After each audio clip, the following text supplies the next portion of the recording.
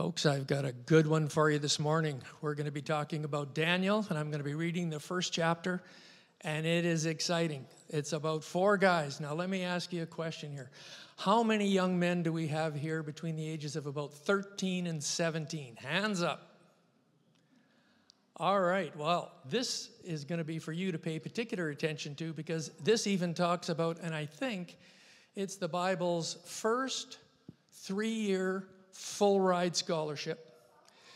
It ends with the ride is from Jerusalem to Babylon, but anyways, and it also talks about a test. And of course, there's no testimony without a test. So I'm going to read for you the first chapter of Daniel and just sort of imagine the imagery here of what these 4 men who are believed to be about 15 years old might have gone through. So in the 3rd year of the reign of Jehoiakim, king of Judah, Nebuchadnezzar, king of Babylon, came to Jerusalem and besieged it. The Lord gave Jehoiakim, king of Judah, into his hand, and along with some of the vessels of the house of God. And he brought them to the land of Shinar, to the house of his God, and he brought the vessels into the treasury of his God. Then the king ordered Ashpenaz, the chief of his officials, to bring in some of the sons of Israel, including some of the royal family and nobles, youths in whom there was no defect, who were good-looking, showing intelligence in every branch of wisdom, endowed with understanding, discerning knowledge, and who had the ability for serving in the king's court. And he ordered him to teach them the literature and language of the Chaldeans. And the king appointed for them a daily ration of the king's choice food and from the wine which he drank, and appointed that they should be educated for 3 years, at the end of which they were to enter the king's personal service. Now, among them, from the sons of Judah were Daniel, Hananiah, Mishael, and Azariah. Then the commander of the officials assigned new names to them. To Daniel, he assigned the name Belteshazzar. To Hananiah, Shadrach. To Mishael, Meshach. And to Azariah, Abednego. But David made up his mind that he would not defile himself with the king's choice of food, or with the wine which he drank. So he sought permission from the commander of the officials that he might not defile himself. Now God granted Daniel favor and compassion in the sight of the commander of the officials. And the commander of the officials said to Daniel, "I'm afraid of my lord the king, who has appointed your food and your drink. For why should he see your faces looking more haggard than the youths who are your own age? Then you would make me forfeit my head to the king." But Daniel said to the overseer, whom the commander of the officials had appointed over them, "Please, test your servants for 10 days, and let us be given some vegetables to eat and water to drink. Then let our appearance be observed in your presence and the appearance of the youths who are eating the king's choice food, and deal with your servants according to what you see." So he listened to them in this matter and tested them for 10 days. At the end of 10 days, their appearance seemed better, and they were fatter than all the youths who had been eating the king's choice food. So the overseer continued to withhold their choice food and wine they were able to drink, and kept on giving them vegetables. As for these 4 youths, God gave them knowledge and intelligence in every branch of literature and wisdom. Daniel even understood all kinds of visions and dreams. And at the end of the days in which the king had specified for presenting them, the commander of the officials presented them before Nebuchadnezzar. The king talked with them, and out of them not one was found like Daniel, Hananiah, Mishael, and Azariah. So they entered the king's personal service. As for every matter of wisdom and understanding about which the king consulted them, he found them 10 times better than all the magicians and conjurers who were in all his realm. And Daniel continued until the first year of Cyrus the king. The next passage I'm going to read for you is from Ephesians, and just a few verses from 17 to 24. See if you can catch the parallel between these passages.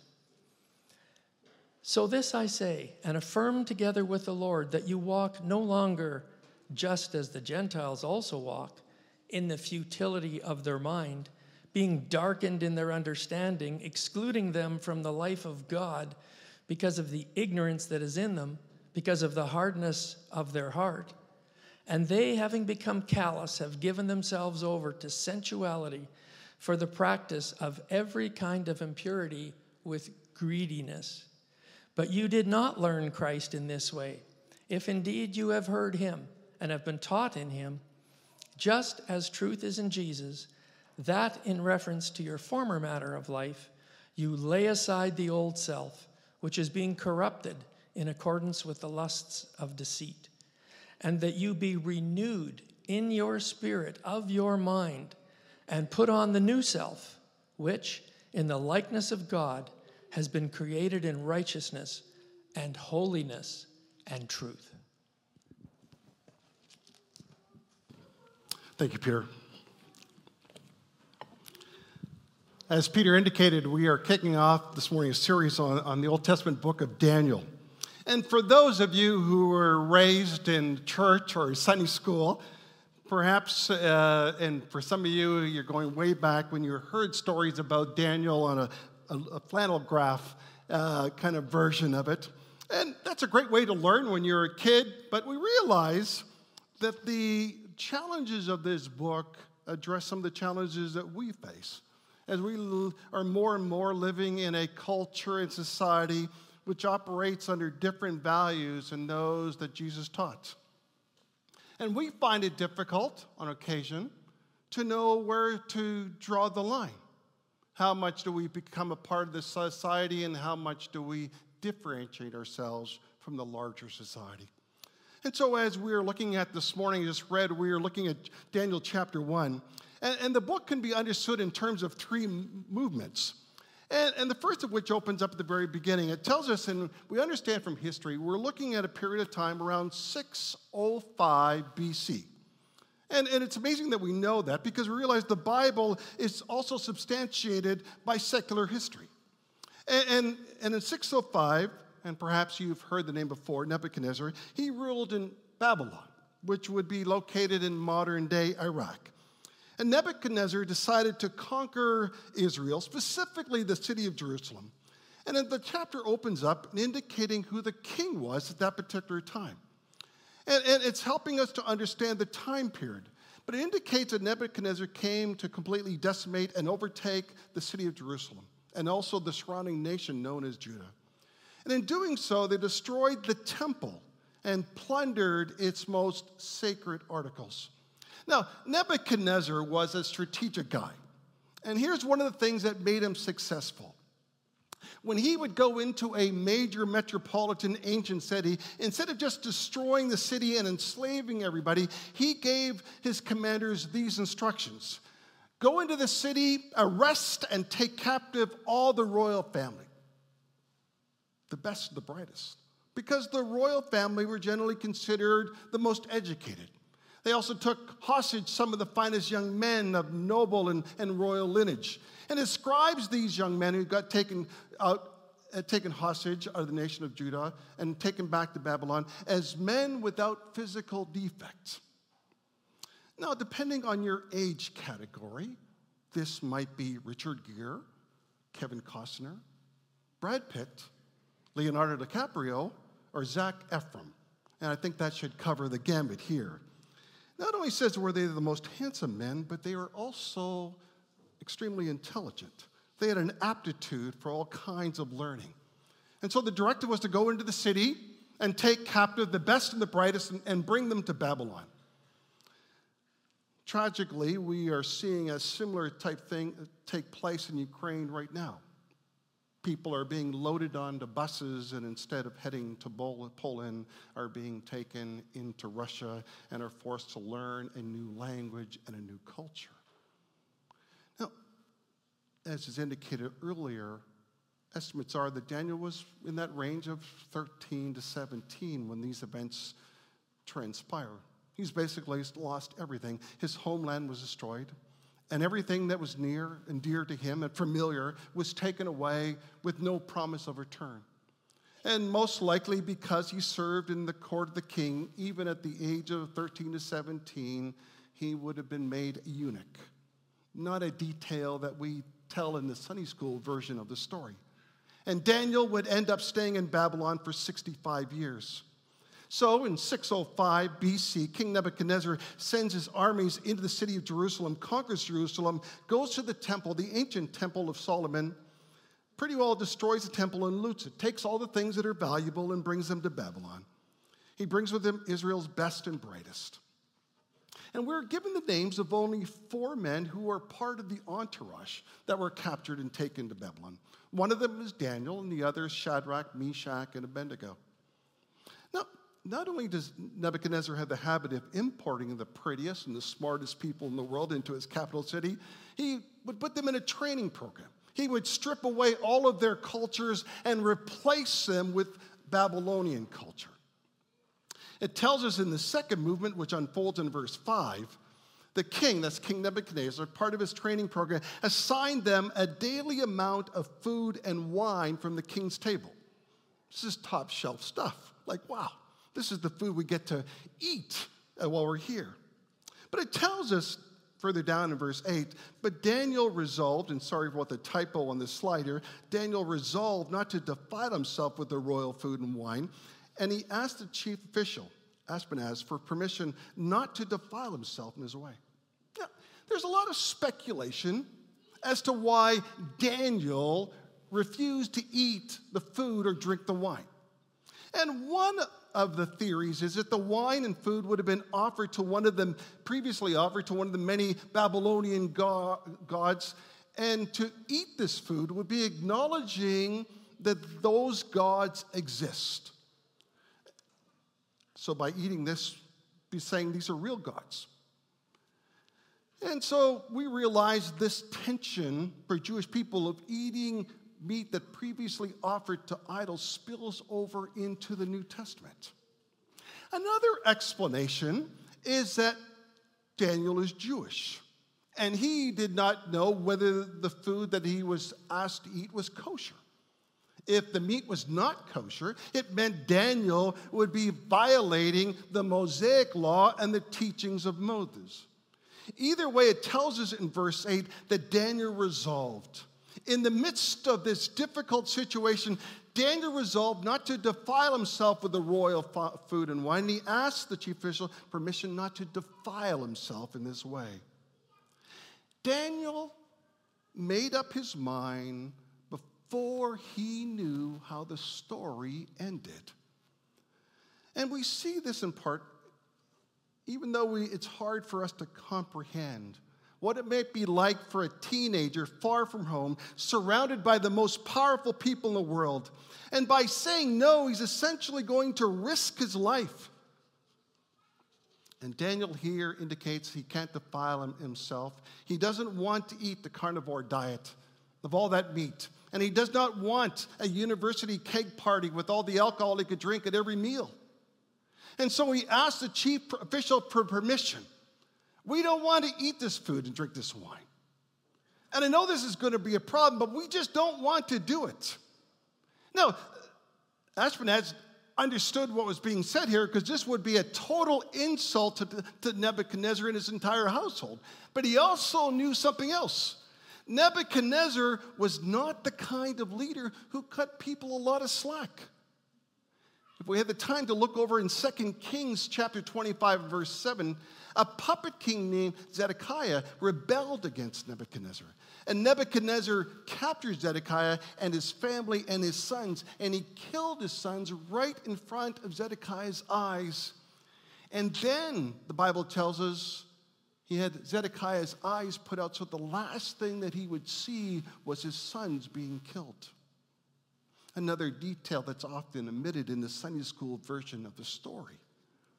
And so Abishaz wasn't kidding when he said Nebuchadnezzar would have his head if this would turn out poorly. Then as it continues on, verse 9 opens up. Now God. Now God. And here's the part of the story that somehow Daniel knew to factor in. It's called the now God part. You know, the book, the Bible, is a book about God. And Daniel is no exception. And while the narrator frequently zooms in his camera and focuses on the adventures of Daniel and his friends, he pulls back frequently enough to remind us that there is one working behind the scenes who is the true hero of the story. And this message is implicit in the success Daniel and his friends experienced with their dietary experiment. You know, in our modern diet-crazed culture, one might be tempted to conclude that Daniel was healthier because he ate only celery and broccoli. And the ancient narrator intends us to see that he was healthy in spite of this choice.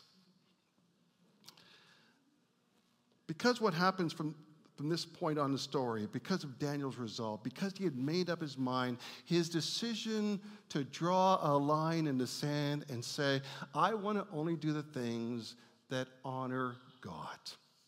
It continues on. Now, God had caused the official to show favor and compassion to Daniel. Now, Daniel, he doesn't realize this, but he realizes that Ashpenaz is kind of leaning into these guys. Ashpenaz is kind of treating these guys special. And he does not know that God has done something behind the scenes, just like we don't always understand what God is doing in the larger picture of the story of our lives. And so Daniel uses a strategy. He takes the angle, he says, well, let's do this before and after analysis. Give us 10 days with vegetables in the water and see if in comparison at the end of 10 days that we don't look better than the other guys.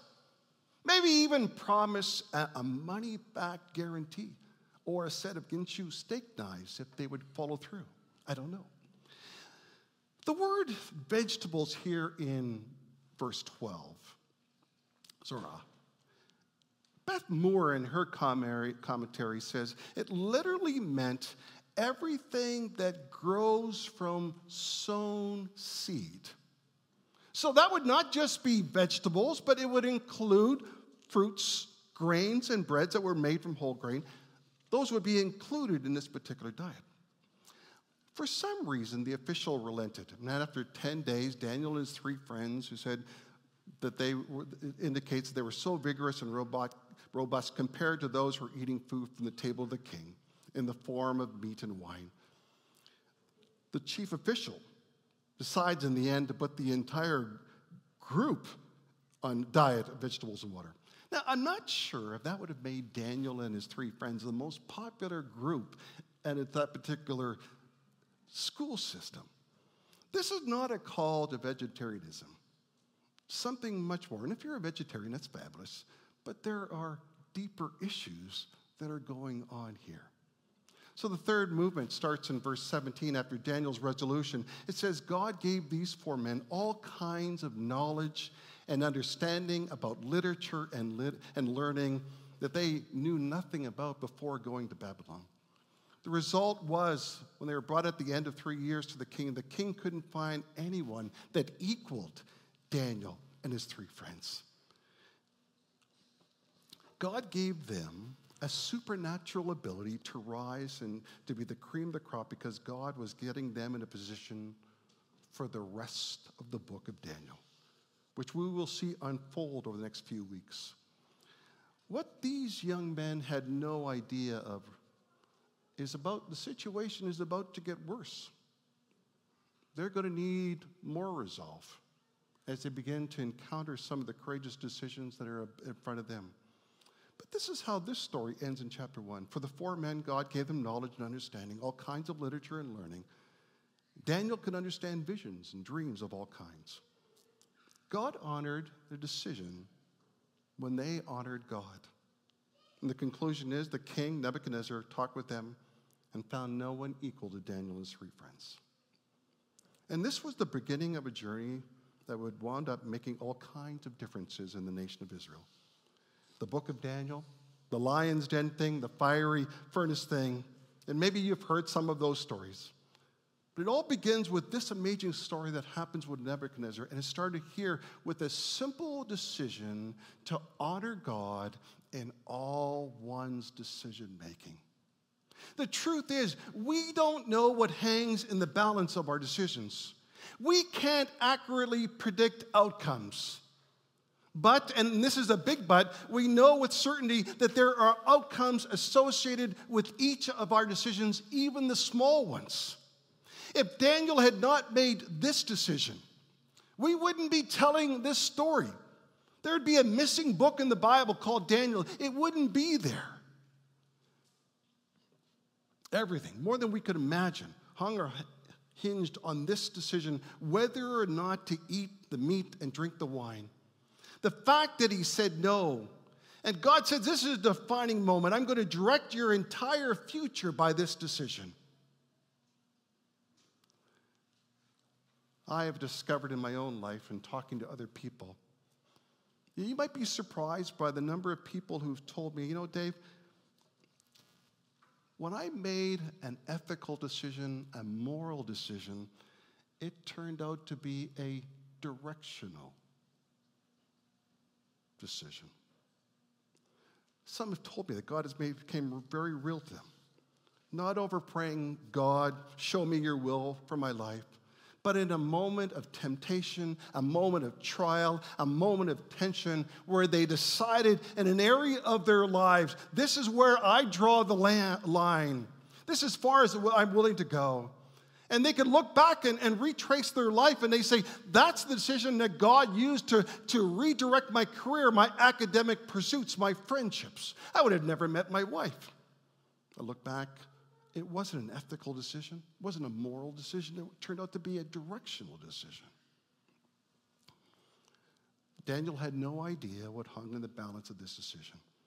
But notice this verse from Proverbs summarizes this concept.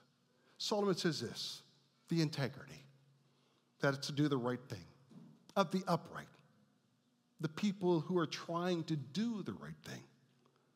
The integrity of the upright guides them. Not just protects them, but guides them. And here's the thing. Your decisions determine your story. The story of your life. We see this in Daniel's life. His decisions determine his story. And for the most part, many of if not our greatest regrets in life would have been avoided if we had lived out according to our convictions, if we had chosen to honor God in that particular moment. By virtue of being in ministry for over 40 years, I've had a front row view of humanity. I have walked into hospital rooms where a young couple is holding a stillborn child in their arms. I have performed lots of weddings and presided over numerous funerals, including for a 3-month-old son, for a 40-year-old man who took his own life. I've talked with people about end-of-life matters.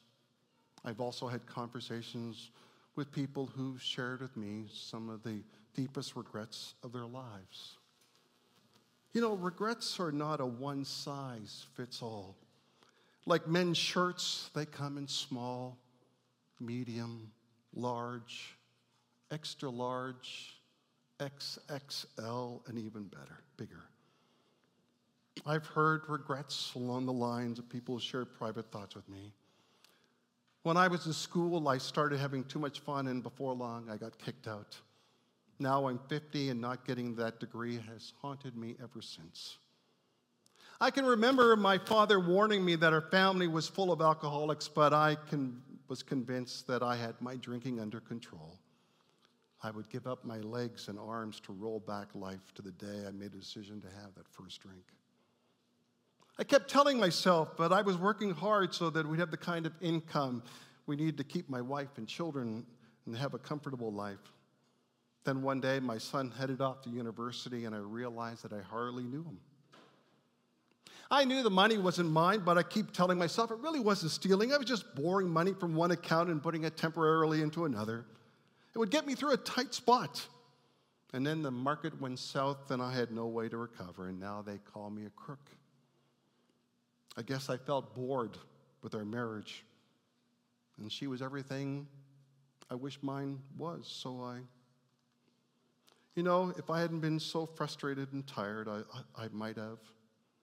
If only I told him how sorry I was. I was too bullheaded, too angry, too drunk, too proud, and so I doubt there's any more debilitating program for people than the problem of regrets, because regrets can paralyze us. Let's acknowledge it is impossible to live a regret-free life. We need to accept the inevitability of regrets, but we can reduce the frequency. And dealing with our regrets later in life as we look back, dealing with our regrets comes down to having the courage to choose. It's a spiritual choice and a mental choice. It's a spiritual choice to ask for God's forgiveness. It's your mental choice to dwell on past opportunities. Whether you continue to feed your regret is up to you. The pages of Scripture indicate that God wants to redeem your choices. He doesn't want you to settle for a sack full of mistakes and regrets.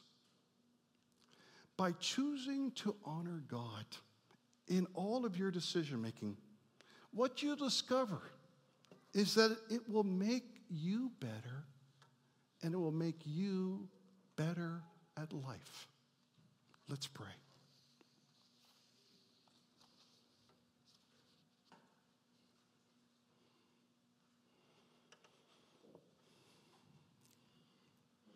Our gracious God, you know the human heart. You know the lives represented in this room and all the regrets that are a part of them. You know all the painful decisions that led to anguish. All of that, God, you saw clearly, and God, you desire to do away with all of that at the cross. So I would pray that you would help us as a group of men and women as we struggle with life. Help us to receive your forgiveness, a new beginning, a life liberated from regret. And we recognize this is the freedom that we have through your Son, Jesus Christ, in whose name we pray. Amen.